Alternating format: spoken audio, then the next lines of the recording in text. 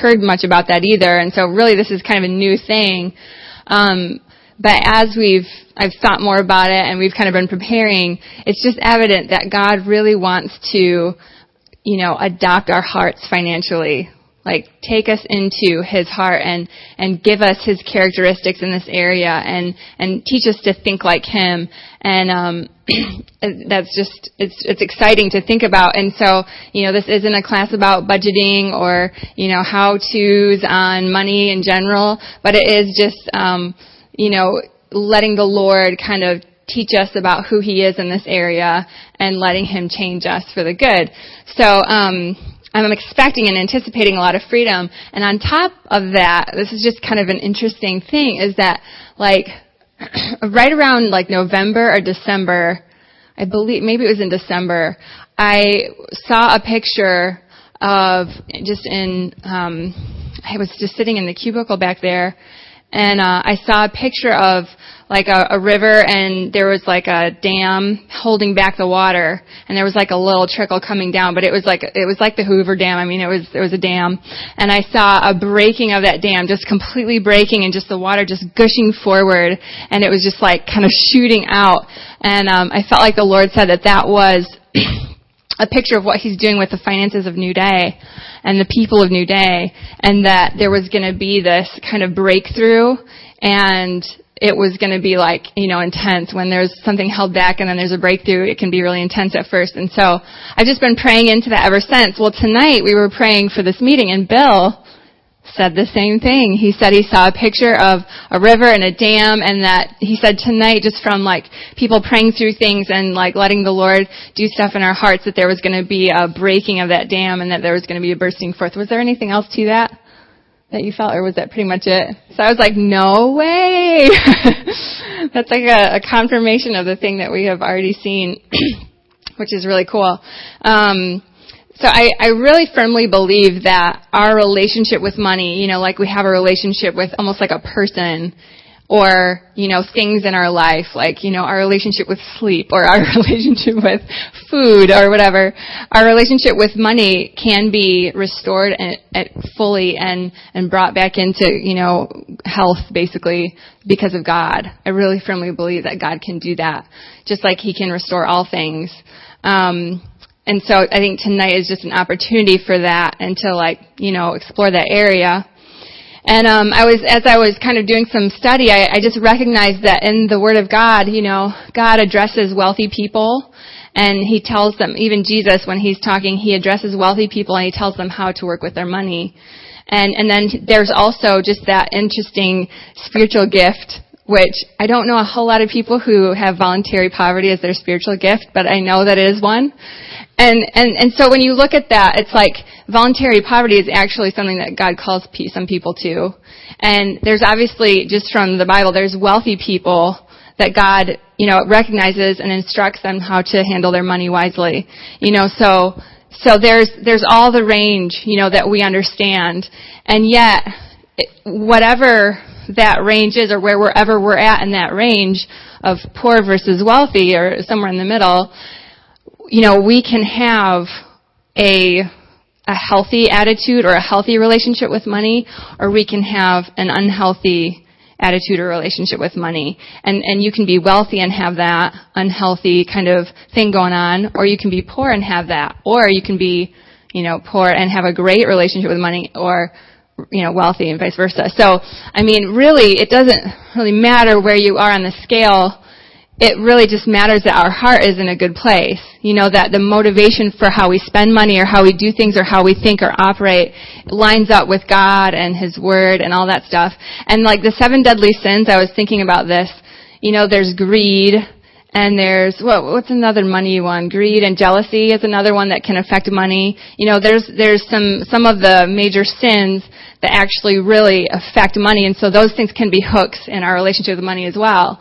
And so we want to just look and actually just look within our hearts and let the Lord just show us stuff, And then we can just give it to him, and he takes it away. But at the same time, which is Bill and Mary Lee are going to be talking about some of the things that we teach about here at New Day that have to do with healing and restoration, and how money kind of intertwines with that, and how we can look at, ungodly beliefs surrounding money and all that. But then there's also the other part, which is what I'm going to be talking about in a little bit, which is about how God is our Father, and how he's our good, good dad, and how he wants to adopt our financial hearts, and how we can become sons and daughters of him in this area.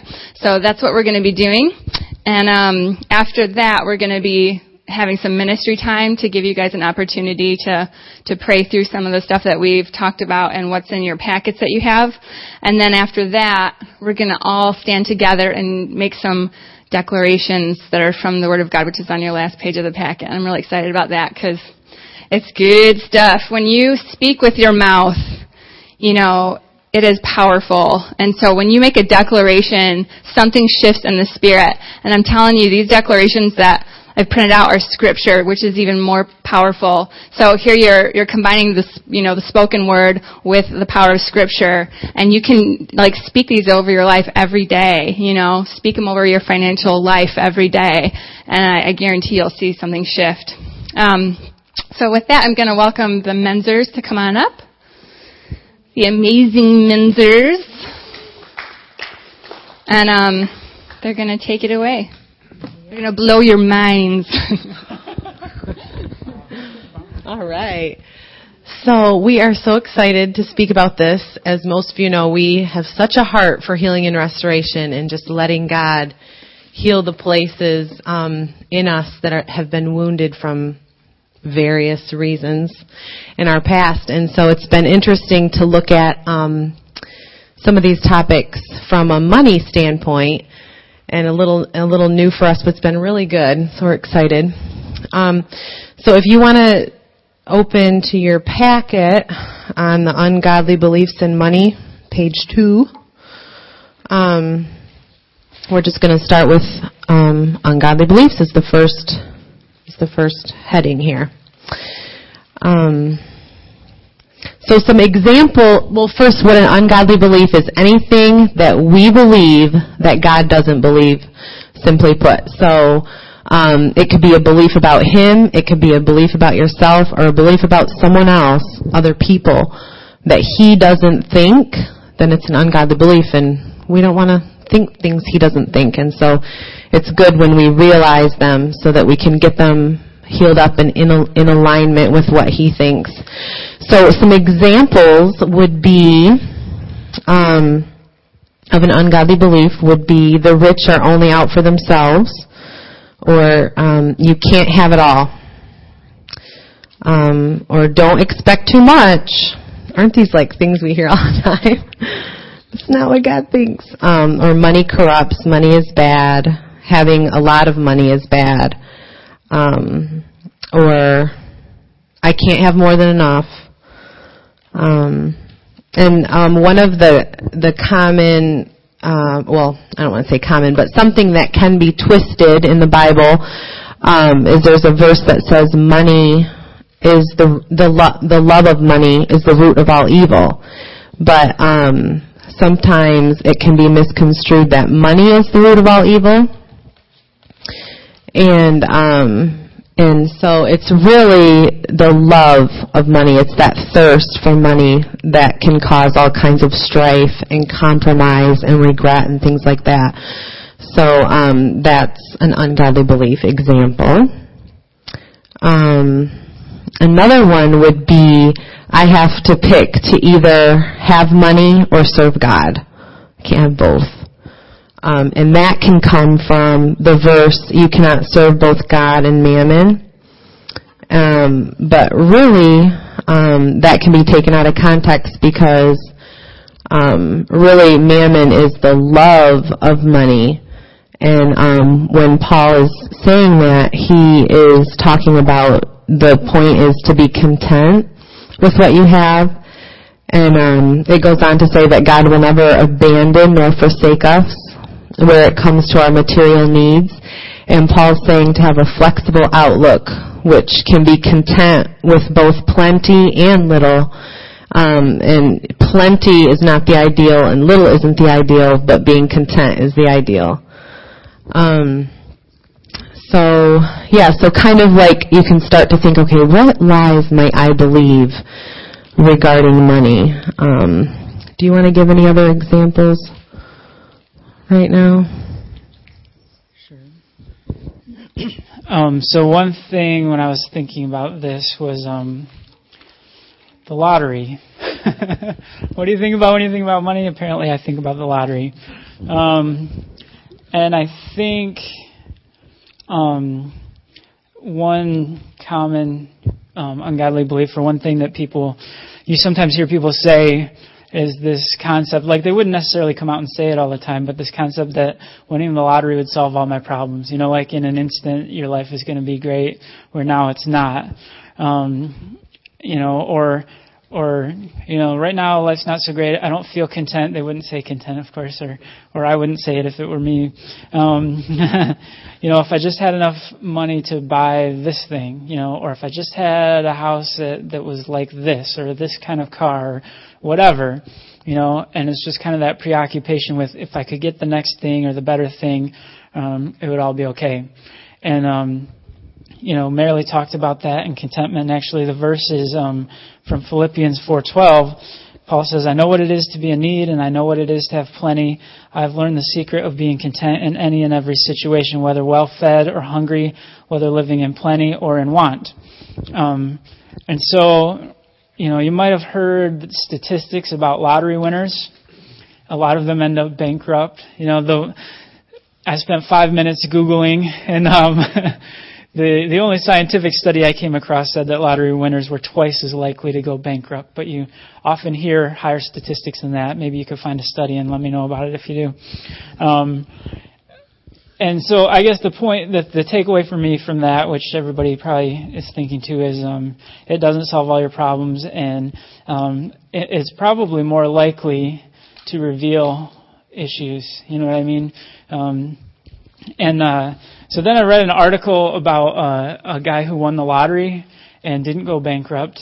And actually he is working on turning his, I forget what it was, 200 and some million or 82, I don't know, some ridiculously big number, into $1 billion is like his goal or whatever. And so they had this article on this guy, he's doing that, and like you read through and he's like really organized and all this stuff, and it talks about what he spent his money on and what he's doing with his life. And this guy is teaching spinning classes back at the gym that he was working at before. He took a month off because everybody was asking him about the money and the lottery and stuff. But then he came back and he said, I realized I'm still me, they're still them, and so I'm teaching spinning classes again. And he spent a bunch of money on bikes. He's into cycling. But he didn't buy a fancy car, didn't buy a fancy house. He paid them off. And, he took some friends on a trip and, set up this certain trust for his family and all that kind of stuff. And so I think in that case, somebody who was probably content and happy with his life got a lot of money, and you didn't see him go bankrupt because his heart was already in the right spot. So all of that just about ungodly beliefs. If we have ungodly beliefs in this area and we did get a windfall blessing from God, it might not go the way we think. And I think it's just good, to examine our heart, because I think these ungodly beliefs kind of hide in there, and we don't have any expression of them because we don't have a ton of money. We don't know what we would do, so kind of examining our heart is important to see what's really there. And like Sarah was talking about, bringing those parts of our heart to God, whether they seem, if you find something ugly, bringing it to God, and if you find something good, bring that to God too. And God's heart is not of condemnation with the ugly parts. He loves us and He does want to delight in us.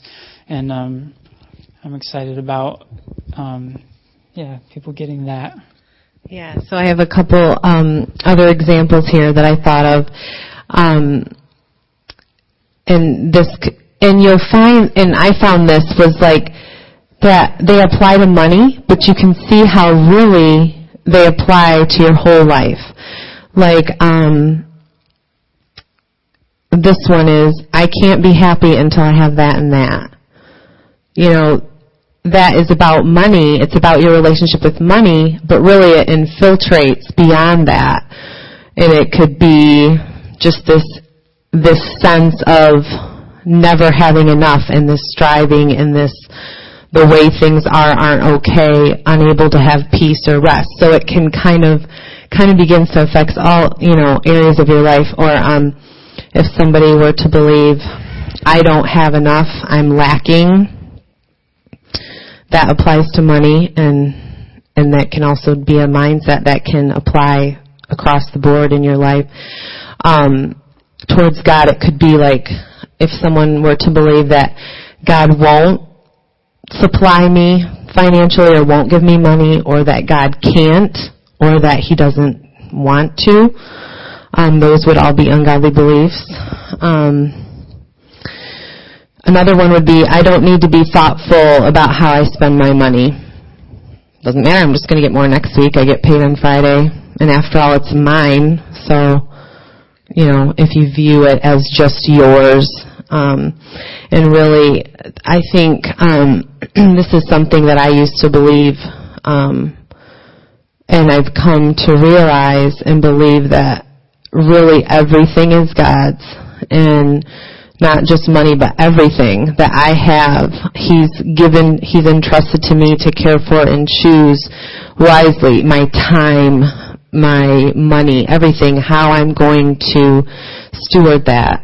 And so viewing money like it's all yours, and how do you want me to, portion it and put it here and there and there. It totally transforms the way you think about it, rather than it's like kind of, it's mine. And I thought, let's see. Okay, so as I was thinking about this, I was like, money is like a tool, this tool here. And money is a tool that He wants to use to bless people, further His kingdom, just make all kinds of great things happen in His plans for everybody. And so we all picture, we each have a wrench, and what is your relationship with this tool? Are you like, mine, I'm keeping it all to myself? Is it, I don't really care about it, and throwing it around, letting it get rusty? Obviously, that's what happened here. Leaving it out, not really letting it get dinged up, don't really value it very much. What's the big deal with that? Or like, yeah, I'm just kind of scared of that whole area. That's not for me. I do not want to go there.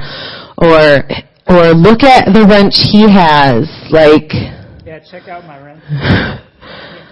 Like. I'm big stuff. And look at the way He's using that wrench, and I could never do that. And so, or like, I'm just doing my own thing with this wrench. Whatever I think I want to do, or whatever I think is best. And then God showed me the picture, that what He wants to do is like, look, here's a wrench, and He's like, has His hand, and let me show you how to hold it. And then I saw like our hands on it together, and He like wants to teach, and we're like together. He's kind of like, I'll be God and you be the person. So like, hold it like this, and then we're like together. And then He's like, look over there, see that bolt needs tightening? You want to go tighten that bolt? Okay, come on. Look at that, my plan. Over there, that one needs loosening. Okay. And that's the tool, is the money. And that's the relationship that He wants to have, with it and with us. Yes, and he had some more points that he wanted to draw up. I love me a good analogy. So I had another twist on it. And this twist is like, if we have our relationship with money in a good state and whatever. I think Marilee's going to use the term, if she didn't say it already, about having an open hand, and God can put the tool of money. We put the tool of money in my hand, God. Thanks. So He put this tool in my hand, and there's a task at hand right here. Like, oh, okay. So I do the thing, and then I have an open hand again, and maybe God will have me keep using this, or maybe He'll take that and give me, well, a different size wrench. Imagine we had 2 wrenches. Oh, we did. Oh, that's fun. You grabbed 2. Yeah. Now here's the smaller wrench. That one couldn't fit in the spot that this one can for this task at hand. So this one was just right for the thing He had for me to do right now.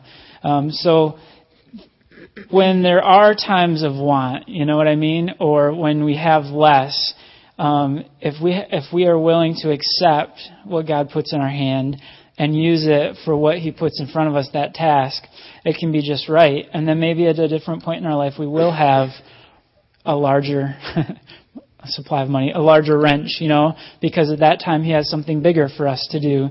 And just having that open hand and being willing.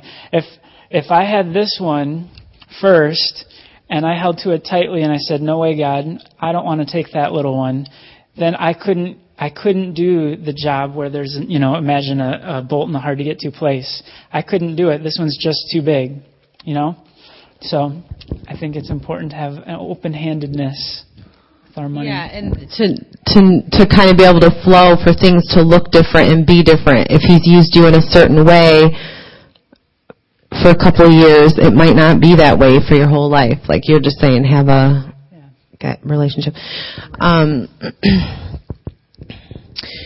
So another ungodly belief is, and I think this is one that I believe, is once, because I remember thinking this when I was younger, once I have X number of dollars, then I can be generous.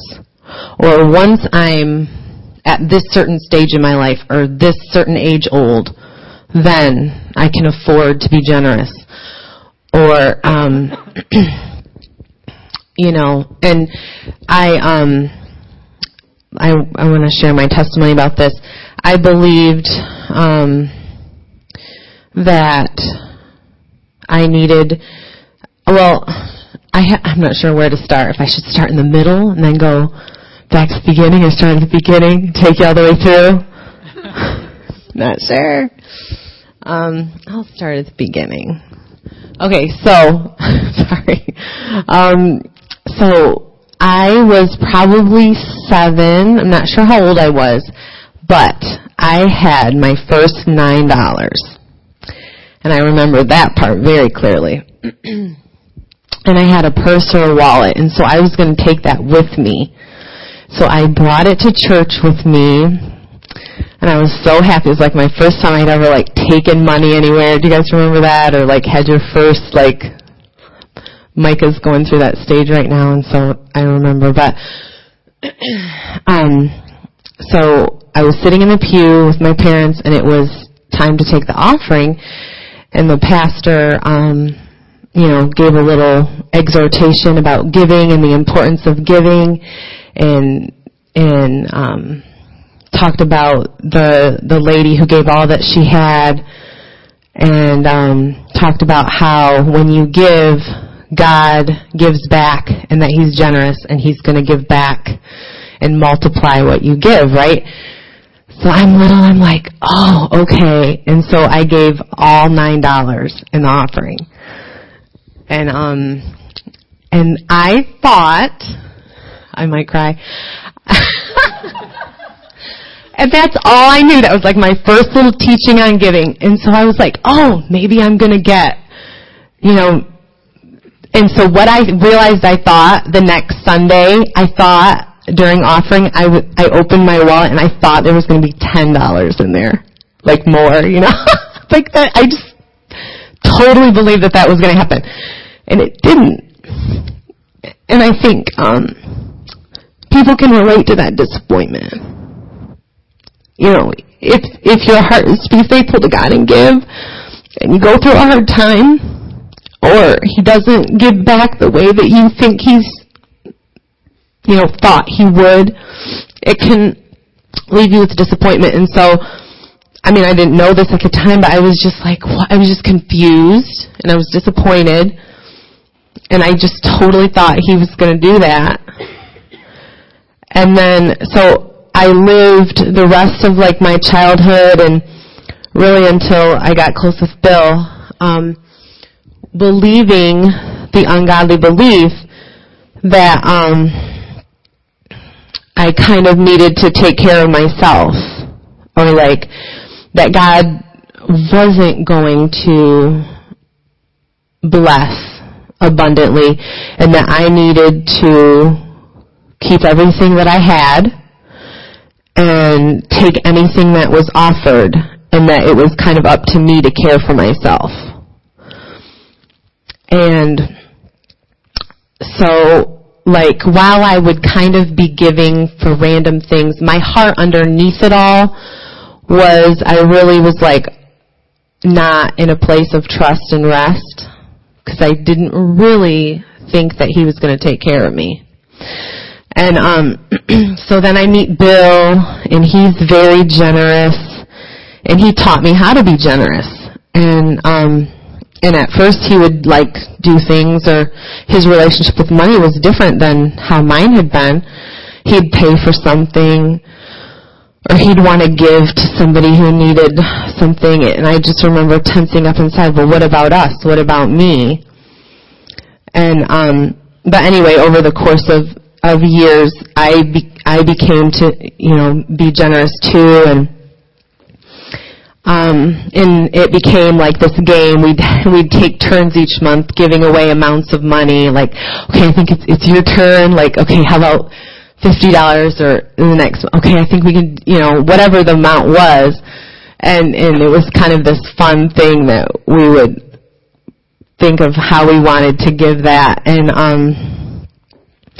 And so that was really good. And then most recently I saw this vision. I can't remember when it was, but I just saw the vision of my hand being open, and that God really wanted to really effortlessly and really easily put lots of money in and take lots of money out.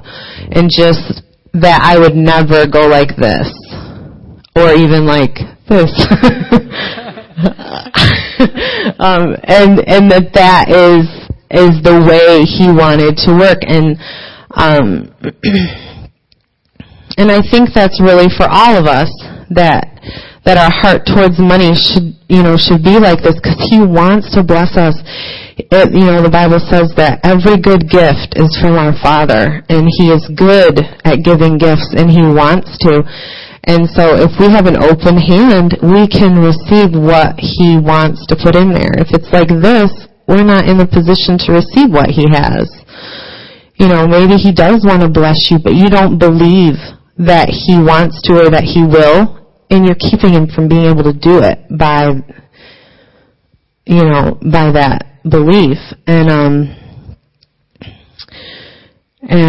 so where was I going with that? Yeah, just to encourage, because I don't think it's just for me. I think it's all of us, to have that open hand, and that we can be creative about. Well, anyway, now it's like God will be like. Now we kind of have fun with it, and I'll say, God, you fill it, and I'll give it. I'm ready, and so something will come up, and I'll be like, okay, how shall we go about raising money for such and such, God? And we'll come up with something, and then it just happens. Or like, my business is that I'm a hairdresser, and so I have my own business, and so that's kind of different than some people's situation. But I'll just have, like, say, an open block in my day, and I'll be like, okay, God, anything that happens there, it's all for X. Like, I know a need that you care about, and so it's like become this thing, and it's been really fun. Or an idea could be like, sell something on Craigslist and give the money to the poor. I mean, I'm sure we all have something laying around our house that people would pay something for, and that would give you money to, or like, if you have, your budget or whatever, and could I go without this for a week or this for a month, and then all of a sudden that would be extra money that you could then give. And so, I think there's a lot of ways that even if the budget is tight, that you can still begin to cultivate this lifestyle of giving and learning. And if this feels scary, then asking yourself, why does an open hand with my money feel scary? And the answer to that question would reveal the ungodly belief that you need to pray through or need healing from.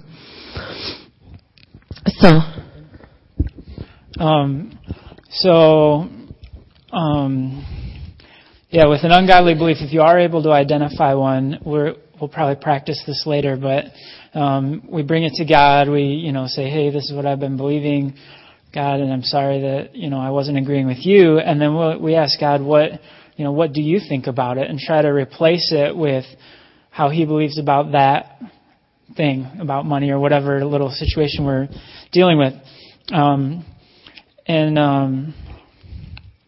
So it'll be exciting to do that, and you can do that anytime, and we'll practice it later. But another example that I thought of was the idea that if I give more away, I won't have enough. I was, as an example, I was trying to think, well, God, how do you think about that? And right away I thought, well, God rewards giving. You can't outgive God. And the verse, Proverbs 11:25 says, a generous person will prosper. Whoever refreshes others will be refreshed. So there's maybe a tidy example, whatever your ungodly belief is, try to really boil it down to its core.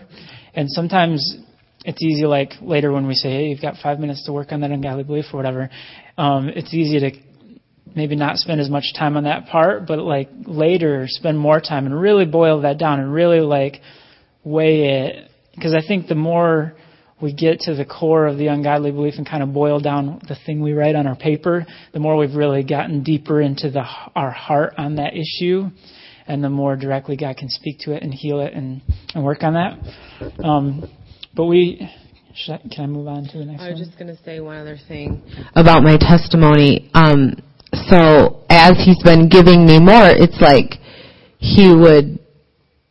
he hasn't just been blessing me to give, which that's great and that's what I'm excited about, but he's also blessed me personally too, with more money or more just blessings, because that is my relationship with money right now. And one time I had this extra certain kind of bigger amount of money that I knew in our little game was the part to be given, and I was driving home from work and I was like, okay, God, what are we doing with this? He's like, it's for you to buy this. And I was like, oh, you want to give just me something? Okay. That's what he does too. It's not all, he wants to bless you and bless others. It's all good. So, judgments and expectancies. You can flip your little page on over.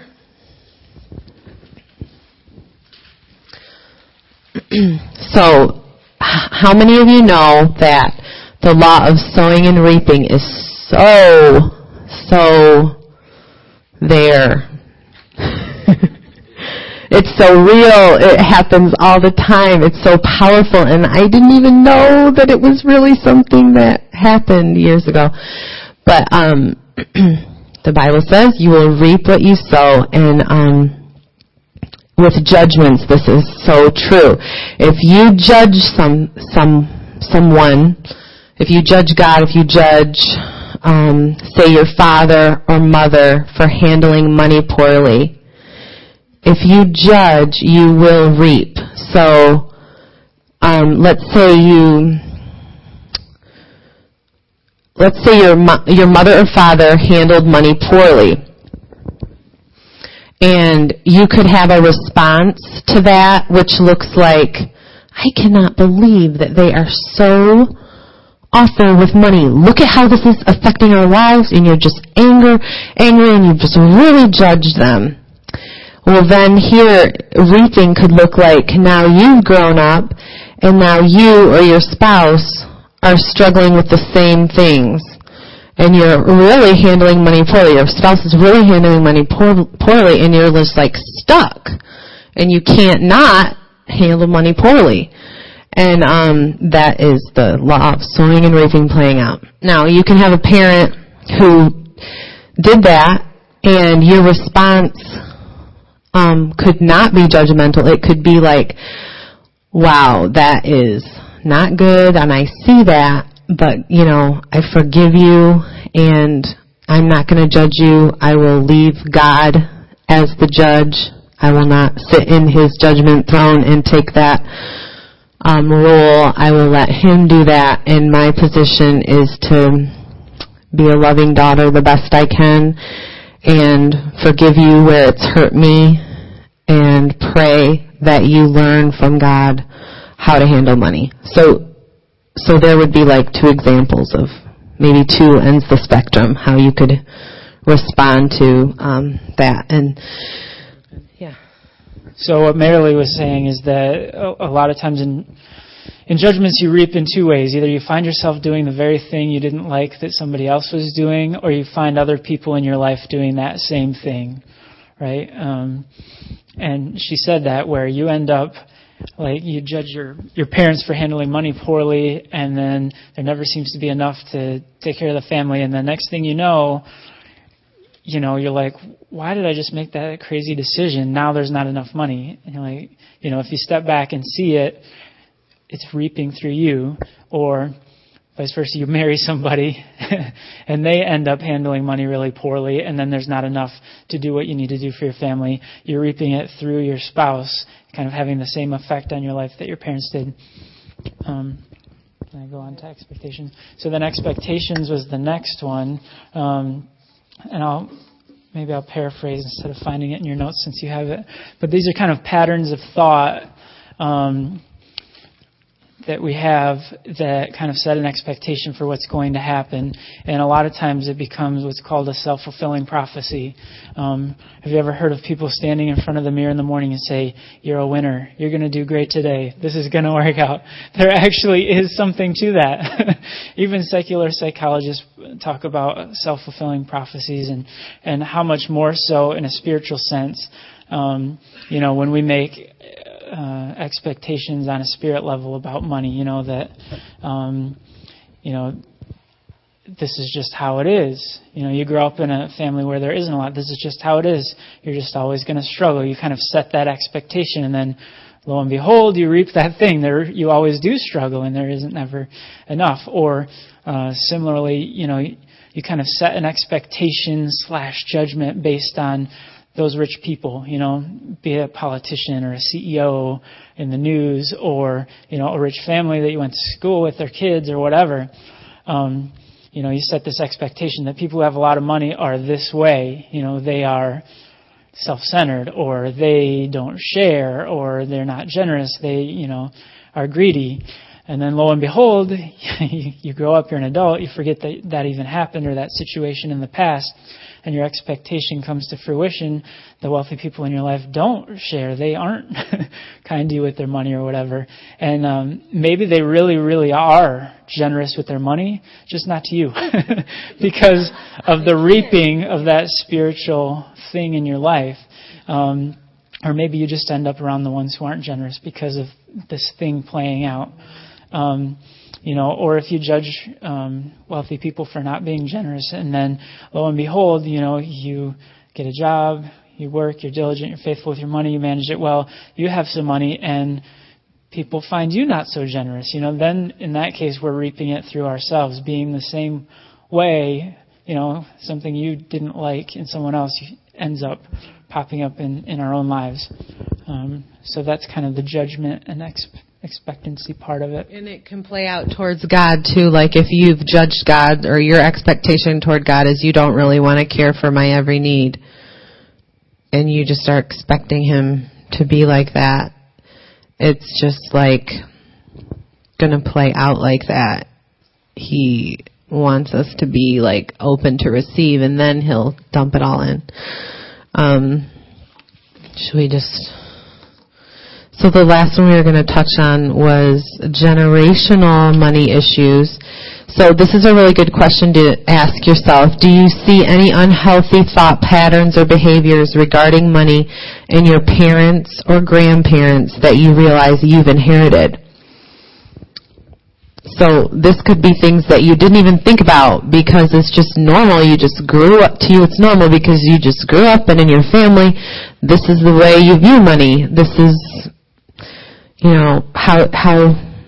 how you think about it, and it's just maybe not something in particular that you did or that happened to you where you had it, but it's just kind of inherited through your family. Kind of, the sense of like hoarding or something, like I need to keep all that I have or whatever. You could see, wow, well, my mom or my dad, actually, they're really like that. And actually, his dad was like that. And you can like see, okay, that's generational. And then pray through that prayer. So we're supposed to judge whether I'm just kidding. So you're supposed to know. Right. So as you take it's really easy for me anyway, probably not for you guys, but for me to slip right from, oh yeah, look at this kind of pattern in my family's life, to like, yeah, they really were kind of not managing their money to slip into that judgment thing. We'll talk about how to deal with generational stuff and practice it later, but it's really good. The basis is really good to start in forgiveness, Yeah, I just, forgive you, Mom and Dad, for this way you were about money or whatever, and grandparents and that kind of thing, and try to come from that place and not let it turn into like, I tend to overanalyze, I'm going to analyze the whole situation, and next thing I know, I'm kind of sitting over them, analyzing, kind of judging how they handled money or whatever the thing may be. So... Oh, I wanted to say one more thing about like the politician CEOs thing.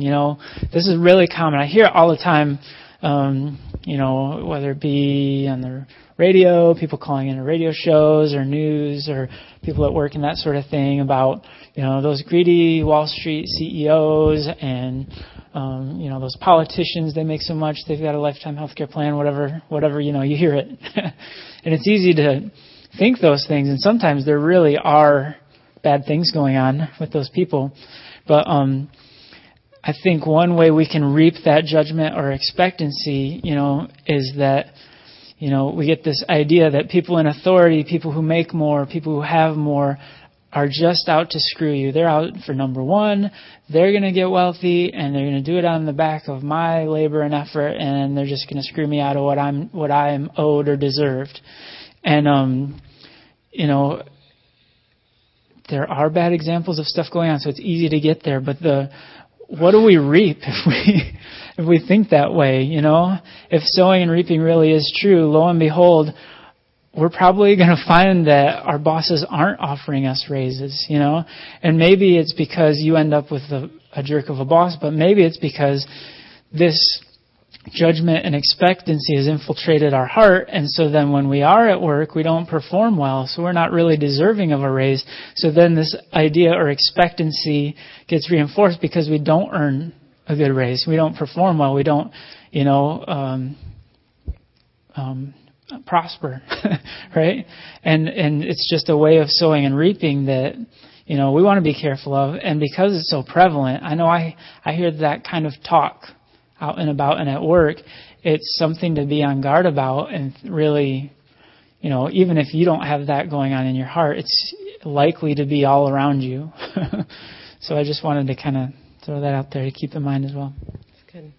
I just feel like I'm getting the sense that, like, with this group and stuff, that we just love the Lord and we want to give, and we are giving, like, that's where we're at. And I feel like God's like, I just want to magnify, make it even bigger. I want to, I'm pleased with what you are giving, and there's so much more I want to give you, and there's so much more I want to do through you. And so I just see him wanting to just kind of take what we are doing and just like make it make it bigger and greater. And so I just want to affirm your giving hearts and say, yay. Are you done? Yeah, and we try to give some examples from our life to help make it concrete or whatever. But I think no matter where we are, we're not trying to say that we're doing great at this. We feel challenged to do more and grow in this area. And wherever we're at, there's, really our view of healing and restoration is it's this lifelong process. God is working on our hearts. He's perfecting us. He's drawing us closer to Him in every area, and He's doing that with us in the area of money. And there are definitely times I find myself being stingy and not, generous. And I just, recently, just before Sarah asked us, or maybe right after she asked us to help with this, that verse that I read about refresh, a generous person will prosper, refresh others, and you'll be refreshed. I felt like, God was calling me to be more generous and go farther with that and try it out. And like Marilee said, make it a game and have fun with it. And I think that, it doesn't have to be this serious thing, We can have fun with it and see what God does in our lives too. So. Yeah, so we just want to introduce Mark. He's going to come up and share a marvelous testimony. Marvelous. Yeah. Sarah just asked me to share quickly. Sarah's walking towards me ominously. She's not. She's just walking forward.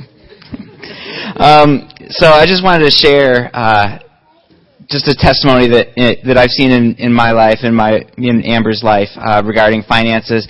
And you've probably heard me talk. A couple years ago, the Father was really He was really kind of calling me back to Him and just restoring my relationship with Him. I started going to the iglesia, started praying, started kind of pouring out, started reading my Bible, and He was just filling me with this love and this passion for Jesus. And during that journey, there was one Sunday morning that I just felt stirred up in my spirit. I was just like, man, we need to start tithing again.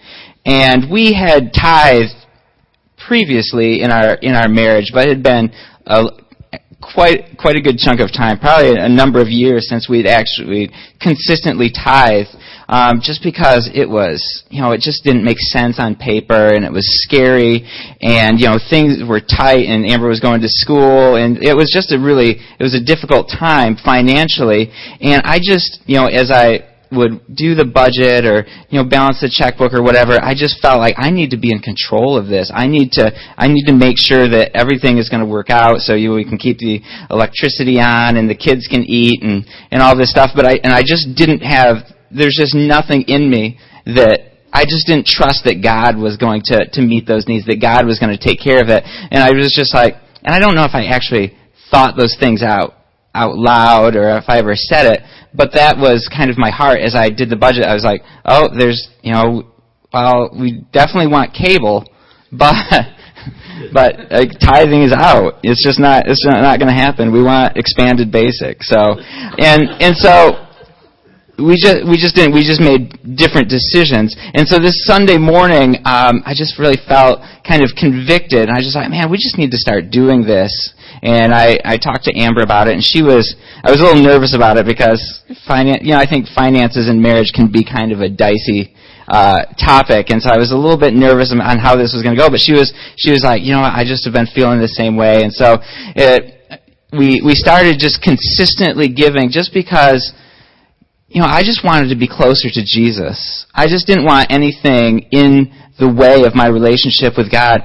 And I just felt like this was something, it was an area that He was highlighting that I needed to give up. And there was kind of a series of different things in this time of my life that He was just highlighting and saying, hey, just give this up, or press into this, or whatever it was. And I was just like, yep, let's do it, let's go for it. And I didn't really have any expectation of, that God was going to give back. I just was like, this is what God's called us to do. I want to be close to God, and so we just started doing it. And miraculously, even though on the budget it didn't really make much sense and it didn't work out, it just consistently every month worked out, and we made it, and we were able to pay our bills, and things were good. And at this time, Amber was substitute teaching, and I don't know if any of you subbed or know about subbing, but it is the most horribly paying thing that you can do, I think. I don't know if there's a way to make less money and work that much. So, but she felt like that's what she was doing. She wanted to be a teacher. And so we started tithing, and within a month, Amber was offered a job teaching part-time at this a preschool in Vicksburg. And it was really amazing because there's nobody hiring teachers, I guess it's still similar to this, but there's just no teaching jobs out there. And so it was a real blessing that He just opened this door, and she made this connection somehow. And it was just an awesome blessing to see that, as we stepped out and trusted, God kind of met us in that, and He was faithful.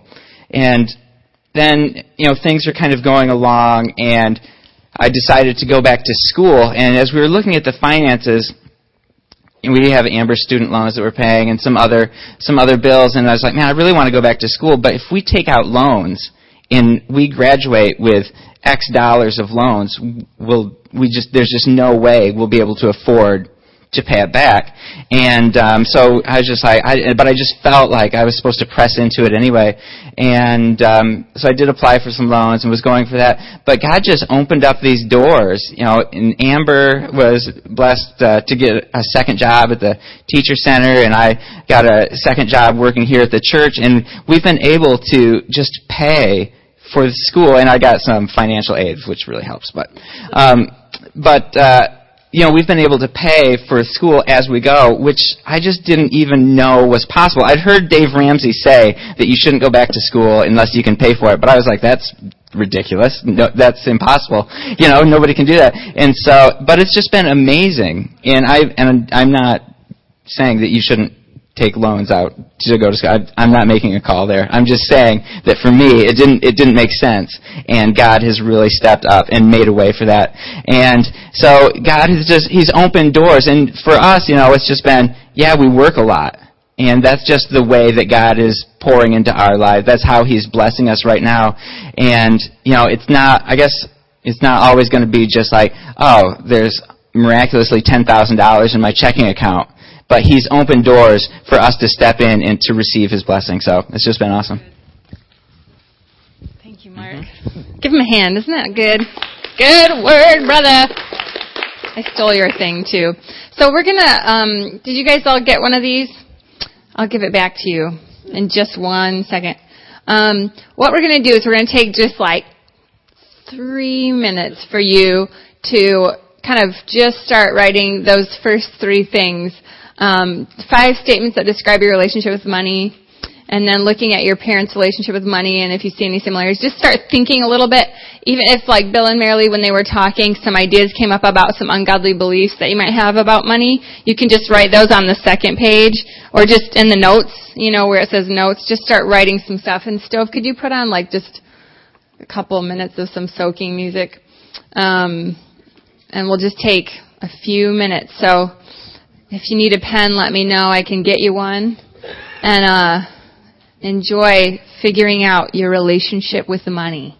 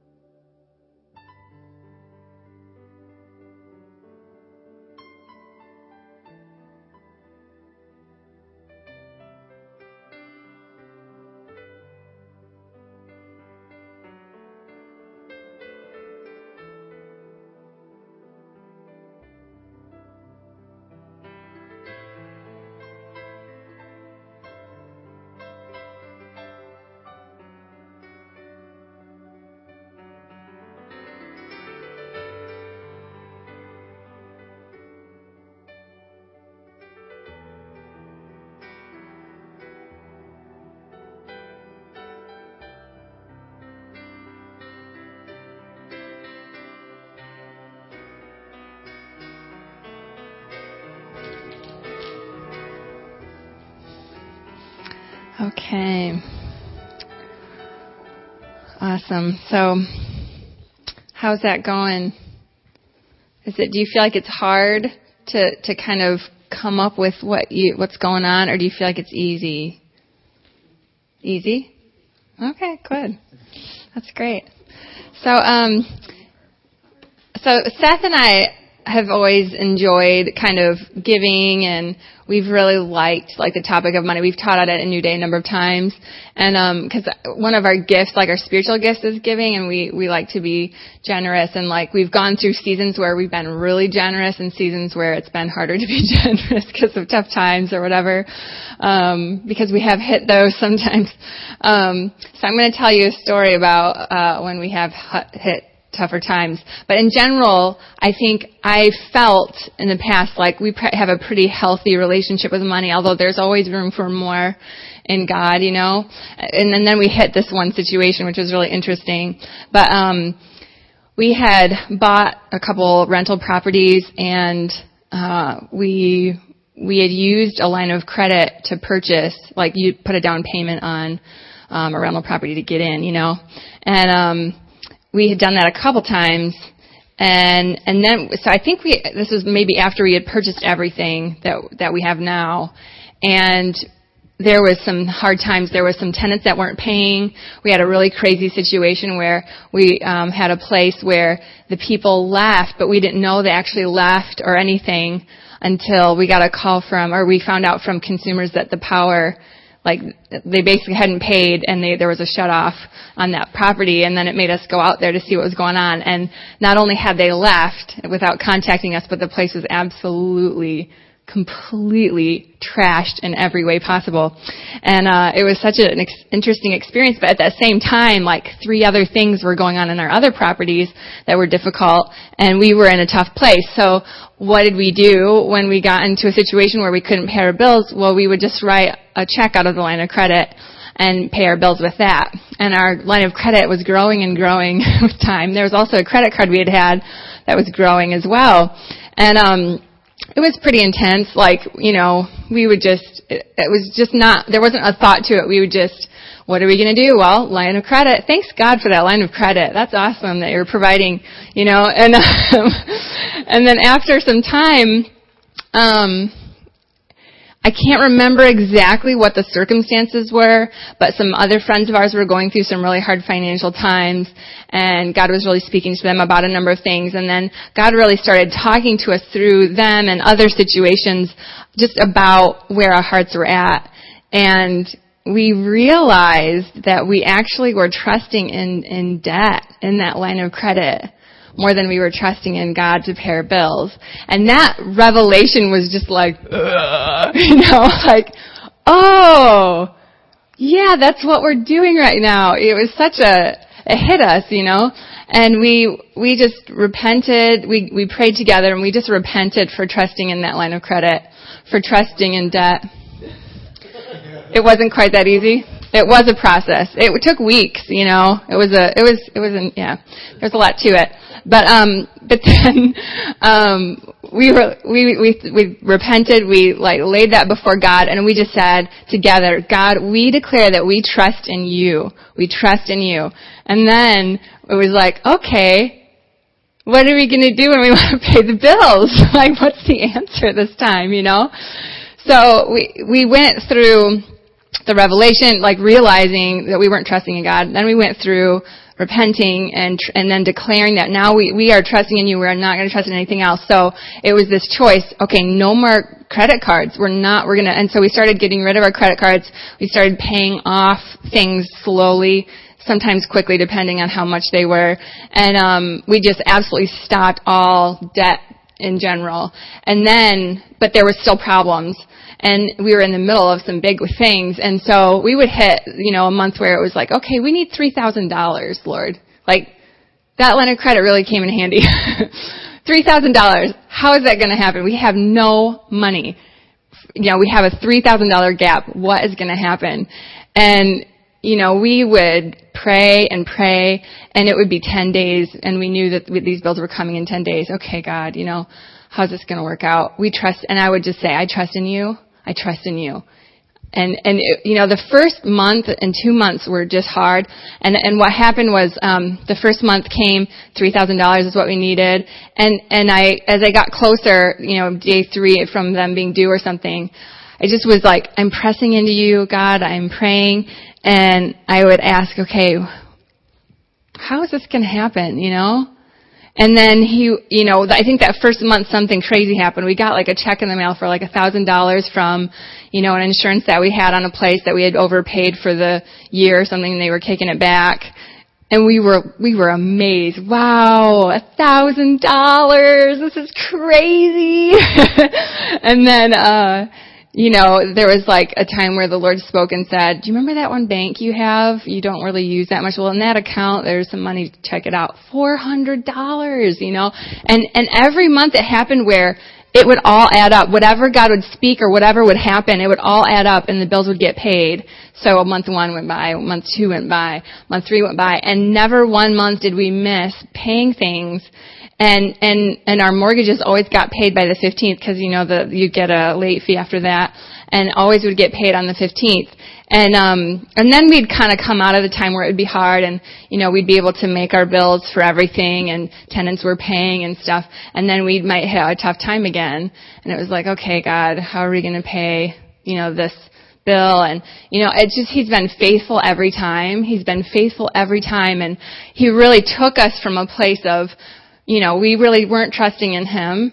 And then now we've decided that we're trusting in him, and he's proven faithful every time. And I would say that was one of the times where we started really coming into relationship with God about money. I mean, we had in giving, but we hadn't in paying bills and like going through tough times. We hadn't really been in relationship with God about money. Before it was like, oh, what can we give? Kind of like what Marilee and Bill were talking about. We were really into that.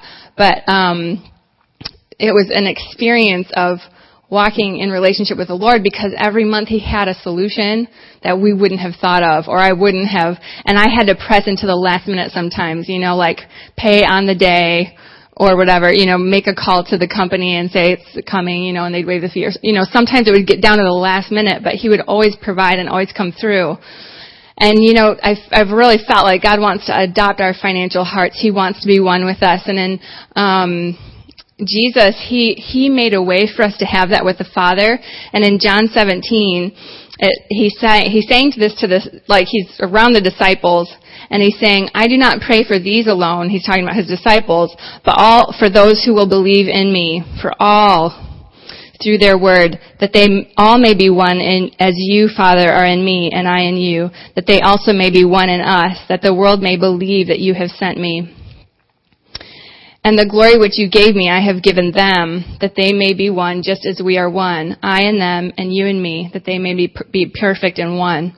And, he's just reiterating how he had a relationship with the Father that was oneness, and how he wants us to join in with that. And, Jesus was an amazing model of being the perfect son. He knew his Father, and he would act out as his Father would show him what to do. And he says that in John 5. And he said, most assuredly I say to you, the Son can do nothing of himself but what he sees the Father do. For whatever he does, the Son also does in like manner. For the Father loves the Son and shows him all things that he himself does. And then he says, and he will show him greater works than these, that you may marvel. He's just saying, like, I see what he's doing, I know him, and I do the things that he does, and I do them in like manner, just like he does them, because the Father loves the Son. And Jesus was saying that to show us, because the Father loves us, just like he loved Jesus. And I love, I've been reading chronologically through the Gospels lately. I've been reading the Bible chronologically through, but now I'm in the Gospels, which is so interesting because you see the stories compiled together. You'll see the Passover, the Last Supper. It'll be like, this is Luke's version, this is John's version, and it puts all the stories together. It's just really interesting. So I've been just amazed at Jesus, seeing what he saw his Father doing, and then he would do it. So, there was this one moment when Peter is approached by a temple guy. I don't know exactly what his title was, but he was a dude from the temple. And he was like, hey, does your teacher pay the temple tax? Come on, And Peter was like, yeah, he pays it. And then he goes over to Jesus and he's like, Jesus, temple tax. And so Jesus kind of makes a point about, we really don't need to be paying the temple tax because we're sons, but we don't want to offend these guys. So go catch a fish, pull it out of the sea, inside will be a coin, go give them the temple tax. And it's like this moment where there's a need, there's like, oh, what are we going to do about this? Just like, oh, the phone bill, shoot, I forgot, what are we going to do about that? And Jesus is one with the Father, and so he sees, okay, there's a fish, and you're going to make a way for that fish to come at just the right time, and there happens to be a coin. There was one day when some kid flipped a coin, and the fish accidentally swallowed it. We're going to just make that fish come to the surface so Peter can get that. You know what I mean? I don't know how it worked, but like the Father revealed to Jesus, what was going to happen to provide for this thing that really wasn't, they didn't really have to pay it, but they wanted to kind of just bless these people and not offend them, whatever. Let's give them the temple tax. And it's just interesting to see how Jesus just continued to always provide and to show the disciples like what to do about things. And the Father would always make a way because he was always communicating with Jesus, and Jesus would just do in like manner. So Jesus had such a good relationship with the Father, and I feel like just as Jesus did that, we can do that in our lives. We can embrace walking in relationship with the Father for every little thing, He will provide.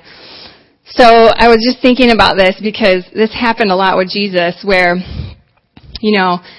there's the triumphal entry. Jesus knows he's going to come in through the city, and he just says to the disciples, hey, you're going to go down the street, there's going to be a donkey tied up, you're going to take the donkey, and they're going to be like, hey, what's going on with the donkey? And they're like, oh, Jesus needs it. So they're going to be like, oh, cool. And that's just how it's going to work. And then they would go and it would happen, just as he said. Why? Because the Father had revealed it to Jesus that this was what was going to happen. The upper room for Passover, same thing. He's like, hey, so there's going to be a man walking through the city carrying a pitcher of water, and you're going to go up to him and follow him to his house. Walk in, just be like, hey, we need to have a Passover. Can we do it in your upper room? The Lord needs it. Sure, no problem. It's just like every time, like the Father knew where there was going to be provision. He knew that the guy with the pitcher had an upper room that he would provide. He knew how it was going to work out. And so Jesus would just communicate that to the disciples and they would execute. Same with the provision for the 5,000, and the 2 times that Jesus did these miraculous miracles. It was like, in that moment, actually the best thing to do was to have a miracle. Let's not send them away. Let's just make something amazing happen. And it's like, when Jesus is in the relationship with the Father, he knows when is it time to send the people away, or when is it time to actually have a miracle. When is it time to do this, and when is it time to do that. So, he would send out the disciples, and he would tell them exactly what to bring, and so here in Luke 10, it says, carry neither money, bag, knapsack, nor sandals, and greet no one along the road, but whatever house you enter, first say, peace to this house, and if a son of peace is there, then your peace will rest on it, and if not, it will return to you. So, and remain in the same house, eating and drinking such things as they give, for the laborer is worthy of his wage. So he's communicating to them, this is what you need to do in this situation. Again, he's just walking in relationship with the Father. Jesus is doing this, communicating to the disciples what to do, giving them exactly the right instructions for what they needed to do. And then what's interesting, they all come back and it all worked out, like they all had their provision. And the reason why we know that is because, when they were going to go to the garden, they were leaving the Passover meal and they were going to go to the Garden of Gethsemane. And this is like right before Jesus gets arrested. He said to them in Luke 22, when I sent you out without money bag or knapsack and sandals, did you lack anything? And they said no.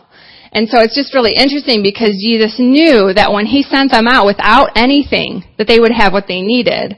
And I feel like sometimes when we don't have anything, when it seems like we don't have anything, when we walk in a relationship with the Father, that's a time when he knows what we do need or what we don't need, He knows exactly what's going to happen. But in this situation, he says,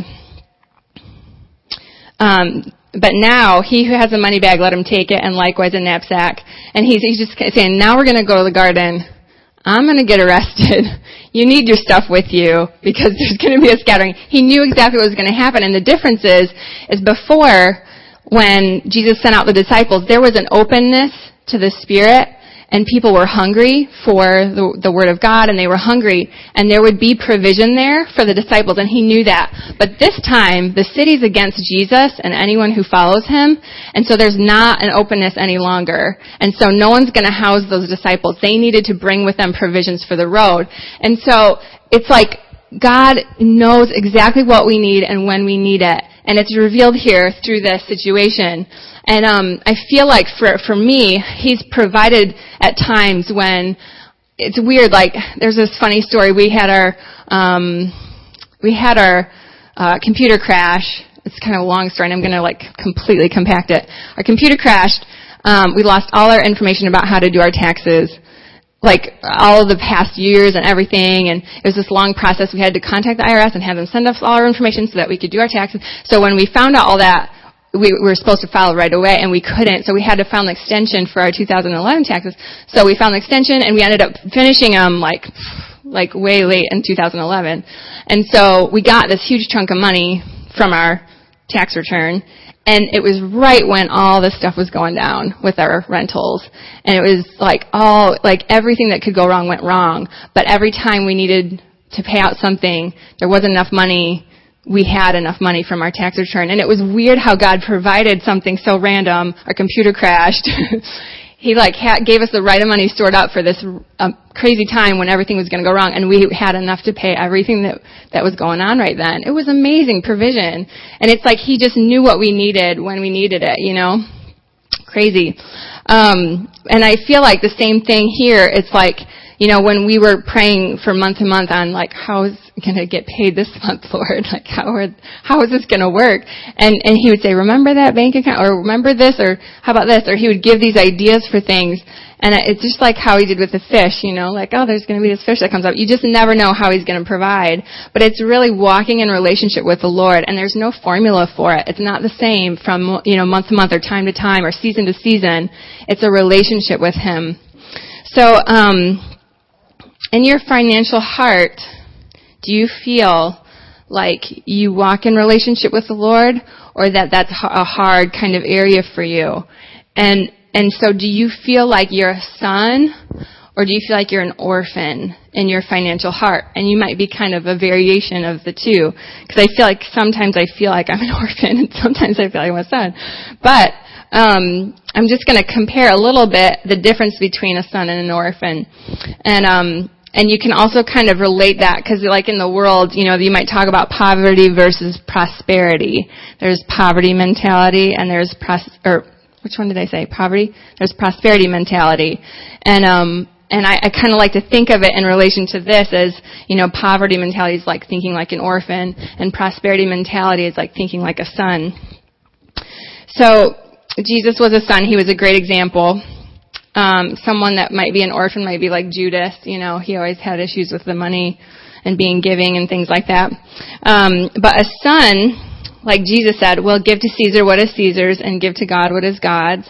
What is God's? It's the tithe. What is Caesar's? It's the taxes, And an orphan might lean towards, maybe wanting to do things under the table, or not being able to be honorable in small things, or maybe cheating the government or people in situations because you feel like you have to work things out, or it's just better to, make it work on my own than doing it the right way, The question they might ask is what can I get away with? What can I do that isn't, maybe following it, but I'm going to maybe make a little here, make a little there. But if you're feeling that way in any way, you can ask the question, can I trust God? Why am I not trusting God? And then it could lead you down a path of figuring things out. So a son would be motivated out of rest and joy knowing his Father is the source and where all money comes from, and he can rest in his Father's provision. And an orphan, he will work out of striving with a motivation of fear and insecurity. And so, and it can go either way. You can either work really hard and kind of be controlling and working things out and, maybe hoarding or whatever. Or you could be super the other way, lazy or not caring, apathetic, don't try, all that, not work hard and not really try to make things work out. And back with the tithe, it might be well, only when I can afford it, or, it's just when things are going good, then I can tithe. It's a thinking that is more kind of based on my circumstances and not based on that God is good all the time and that I need to just give him because I trust in him. And for me, it's always been and it talks about in Malachi, tithe of the first fruits. It's tithing the best, the first portion. And so to me, that makes sense when I think about present day is that it's I tithe off the top. You can always afford to tithe when you tithe off the top. And then you watch God kind of do the rest. And that's so true, like Mark's testimony. When you tithe first, you give him your first fruits. You're telling him that you trust in him more than you trust in all those bills getting paid or how I'm going to make that work out or whatever. And then there's this commentary on prosperity versus poverty, and this is a secular kind of comment, and it's just interesting how they kind of talk about it, but I'm just going to read this. Poverty is not an absence of money and things, it's a mindset. It's a way of thinking that is said to perpetuate poverty because the focus is on what one doesn't have rather than on what one does have. And ones who break out of poverty and really succeed are those who use what they use what they do have, are grateful for what they do have, and most of all aren't jealous of what others have. Basically, it's an attitude of self-belief and empowerment. This is prosperity now. It's an attitude of self-belief and empowerment rather than one of self-pity and jealousy that is thought to combat the destructive poverty mentality. And prosperity is not an abundance of money and things, it's also a mindset. Isn't that interesting? That's a secular kind of understanding of the orphan and son thinking right there. It's kind of interesting. But what's great about what God is that he wants to adopt our financial heart so that we can be taught and we can be led by him and bring his wisdom and heavenly principles into our money situations. And what's amazingly true is that when you get close to God, you start thinking like he thinks. When you start letting God into the area of money, you can start, really letting loose the principles that he kind of has and are in the Bible and are from heaven into our finances. And one amazing tool and a book of wisdom is the Proverbs. There's so much about money in the Proverbs that is just basic fundamentals, but it really, kind of feeds our, just the mindsets of our culture. It can really help to feed truth and how to do our finances from a godly perspective. So when we're adopted, he brings order and freedom. And then what also happens, and this is true for orphans in general, is, when they come into being adopted, there's a new sense of security, knowing that your needs are provided for. And I think that there's always an adjustment period, but God really wants to provide, and he wants to be the light in our eyes that shines in our dark situations financially. And I know this from experience that unless you wait on him, it's you'll never see the provision because you jump into wanting to fix it, or you jump into, trying to make it happen, which is what an orphan does. But a son will wait and rest and rely on the Father, and you just can miss out on seeing what God can do if you jump into trying to make it happen for yourself. So it's there's a waiting that happens there.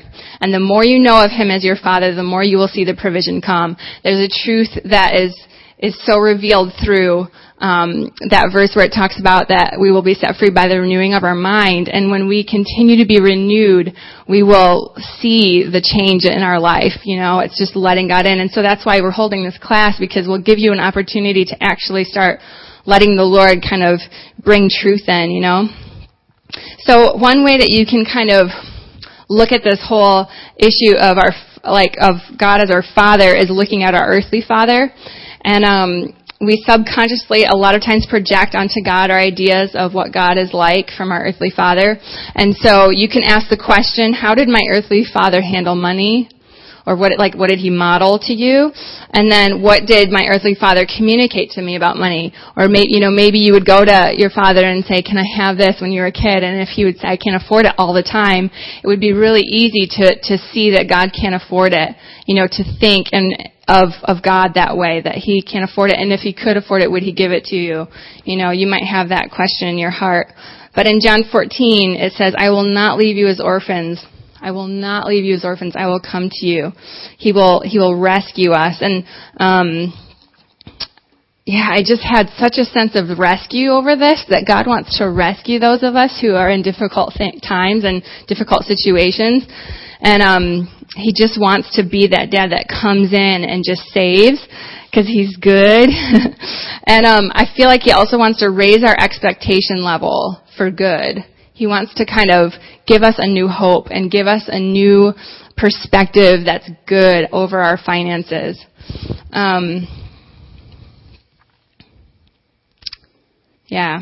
So I think what I'd like to do is transition into, I could say a lot more, but I'm not going to. I want to transition into ministry time. And we're going to do it in kind of segments. And the first thing we're going to do is we're going to look at ungodly beliefs having to do with money. And so if you kind of identified one during that time, during the time earlier, or if anything's come up, well, it's the second page is ungodly beliefs. We're just going to take some time and individually just pray through an ungodly belief with the Lord. And let him reveal the truth to you, and write it down, and start using that truth as your foundation. And so we just want you guys to stay in this room, but find a place by yourself where you can stay in here and just work on an ungodly belief. And then after 5 minutes or so, we're going to transition and do a judgment on the next page. All right? And then from there, we're going to keep going. So we're just going to give you an opportunity. So I'm just going to pray, and then you guys can find a spot in the room. So Holy Spirit, we just welcome you to come. And we just thank you, Father, for our surrendered hearts in this area. And Lord, I just pray for a release of your healing. Lord, a release of open eyes and open ears. Lord, that we will hear and see what you're doing and saying, and that you would reveal things to us, that you'd reveal truth to us, that you'd reveal your heart towards us, Lord.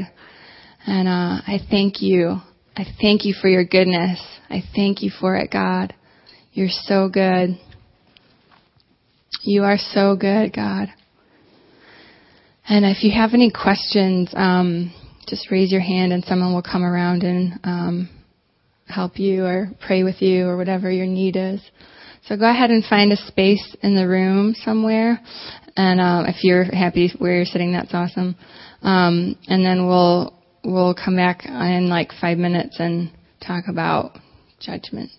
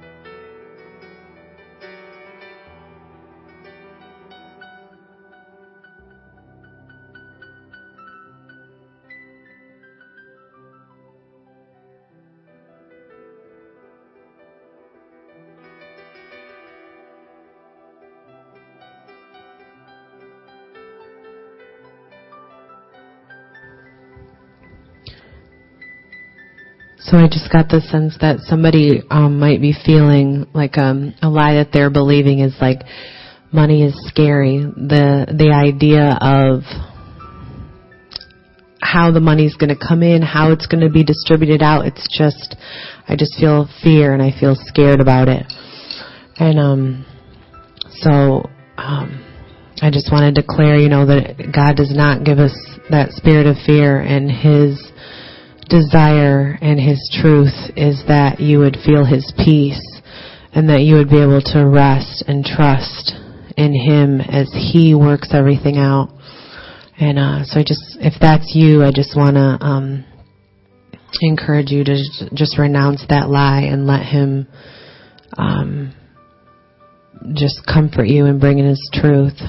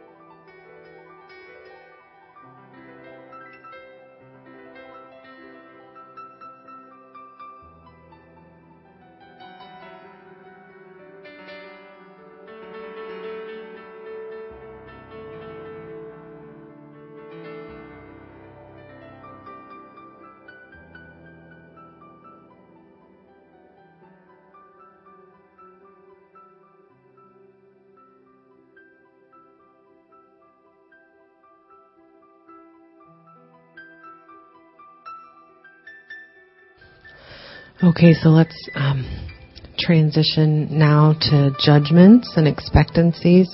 And if you're kind of in the middle of something, just, take this packet with you, obviously, and continue at home. If you realized as we've been talking that you judged someone, maybe God Himself, or a parent or a boss or somebody, and you're reaping it, just go ahead and pray through the prayer at the bottom of page 3, and you can see which prayer to pray based on whether you're acting it out in your life or someone else is acting it out.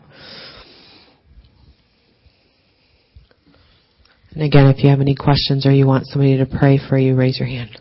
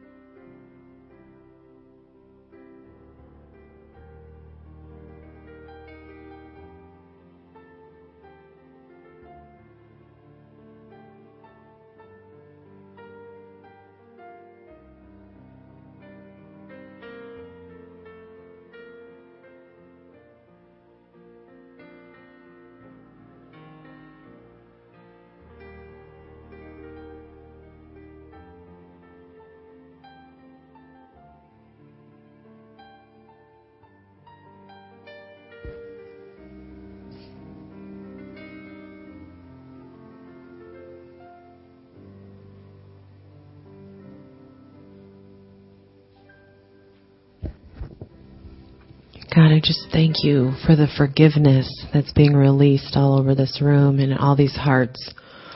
And I just thank you for all the laws of reaping and sowing that are being broken because of these prayers. I just thank you that they will not have to continue reaping the judgment that was sown. God, I just thank you. You're so good. Okay, let's turn the page and go into the generational. So if you noticed anything that you have going on in your life that also went on in your parents' or your grandparents' lives, this is such a powerful prayer. You can ask for forgiveness on behalf of yourself and your family line, and that can be healed. So go ahead and pray that prayer. Do you want to say something? Also, I know personally when I'm looking into this area, sometimes I just rely on the Holy Spirit to reveal things that are in my family line because I can't really tell. And I've prayed through things generationally and then found out, being led by the Holy Spirit, and found out later actual stories of that thing being in my family line. So, it really is beneficial to just let the Holy Spirit reveal things. If you have an inkling of something I feel like, just mistrust with money or not trusting in the Lord is really something, but I'm not sure, just pray through generational anyway, because chances are it probably is something. So, yeah, why don't we take some time and just do that? I just want to say, too, that these prayers are very powerful. I've prayed through some of these prayers, judgments on godly beliefs, and just seen an unlocking happen right away, in my life. So you can enjoy the benefits as you pray through these. So, all right, let's do generational now.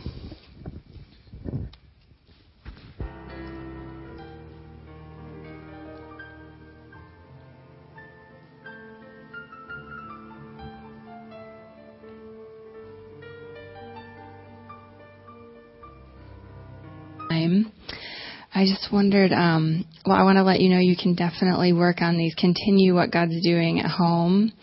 But if we could all kind of come back together, because I feel this sense of just God wanting to kind of break things off of people and et cetera, et cetera. I just have this stirring in my heart for some good old prayer. Good old prayer. So why don't we all kind of sit where we were, closer together, and just get into receive mode and just receive, and we'll just kind of be led prophetically, over each one of us and just receive. And then if anyone else is sensing anything, just let me know. But I'd like for you guys to just receive from the Lord, because I feel like He just wants to do some stuff. So, Holy Spirit, we just welcome you to come, and we just receive from you right now. We just thank you, Father, that you're here to minister. And I saw a picture of Jesus just kind of kneeling beside each one and just kind of doing personal ministry time. I felt like that was what was happening during that ministry time, but it's also happening now. And, just the Lord is here to do some things. And, that rescue that I was talking about, He just wants to cut some things off. And so I'm just going to start praying into what I'm sensing, and you guys can interrupt as you feel led. But, in Jesus' name, I just pray a cutting off of any shame or humiliation that has come from unemployment or hard economic times, or coming under times when there's no money. I just cut off shame right now in Jesus' name. I cut off humiliation or embarrassment in Jesus' name from the not being able to pay bills or not being able to make ends meet. I just cut that off right now, and I just pray a washing and a cleansing of shame and humiliation and embarrassment right now in Jesus' name. And I just pray and declare over you, son and daughter of the Lord, that you are clothed in honor, that you are His honored daughter. And I just see God taking kind of ragged clothes off of you and replacing them with beautiful robes. That is who you are in His eyes. You are an honored son and daughter. You are clothed in beautiful robes of righteousness, and that is who you are. You are wrapped in His glory. And I just bless that over you guys in Jesus' name. And I just declare over your lives prosperous, that the word over your life is prosperous. And I just bless that over you, that is the picture that the Lord wants to paint in your life is prosperous. I bless that in Jesus' name. Just release joy. I just release joy in finances right now. And I just pray a washing away of discouragement, a washing away of just disillusionment even about who God is and money. I just pray a washing away of that in Jesus' name. And I just pray joy and hopeful expectation in Jesus' name. God, I just pray that you would come right now, and Holy Spirit, that you would just cut off the spirit of jealousy, the spirit that would cause our eyes to look to the other person and to compare, that spirit of comparison to be broken in Jesus' name. God, that spirit would no longer be able to almost like force the eyes to always look at what others have and downplay what you've given. And so I just bless the spirit of contentment over each one of us, and the spirit of joy to be risen up, and that we would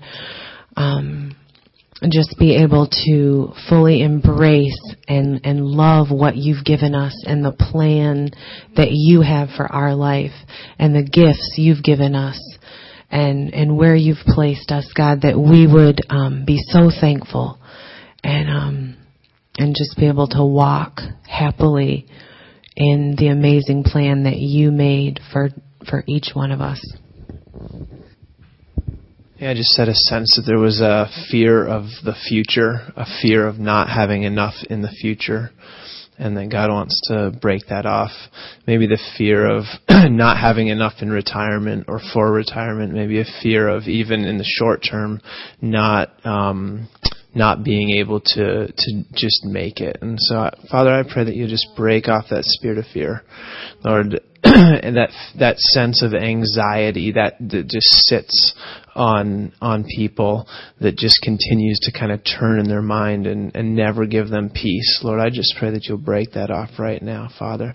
I thank you that we can trust you for tomorrow, Father. You see the sparrow. And you know when the sparrow falls, Father. You know the details of our lives, God. And I pray that you will just shift our hearts to trusting you, God. To trusting you. God, we can't worry about the future because you have that in your hands, Father. And I just thank you that you know the future, and that the promise today that you're going to provide for everything that we need is the same promise that's tomorrow, that's the same promise after that. In Jesus' name. Yeah, I just felt like the Lord wanted to kind of give us an opportunity to be adopted by Him financially, and I feel like that kind of requires an action on your part. And so, if you would like to be adopted, financially by the Lord, why don't you just hold out your hands, just offering yourself to Him, and this repeat after me. And just say, Jesus, I repent for in any way I've been like an orphan in my heart and in my mind. I renounce orphan thinking and behaviors. Yeah. And then just say, Jesus, I receive your love over me.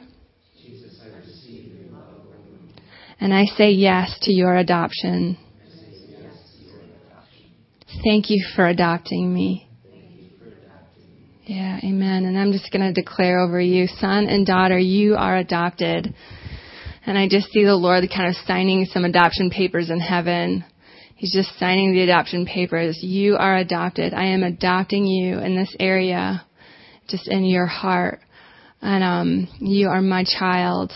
And being adopted by the Lord includes like just entering into the process. And so, if the Lord leads you to do some things, to make some changes in your life, please don't be afraid to do so and to step out. And so I just bless over each one of these guys a courage in their heart to step out as a son and a daughter of you, God, to step out in their finances and to take steps in that direction.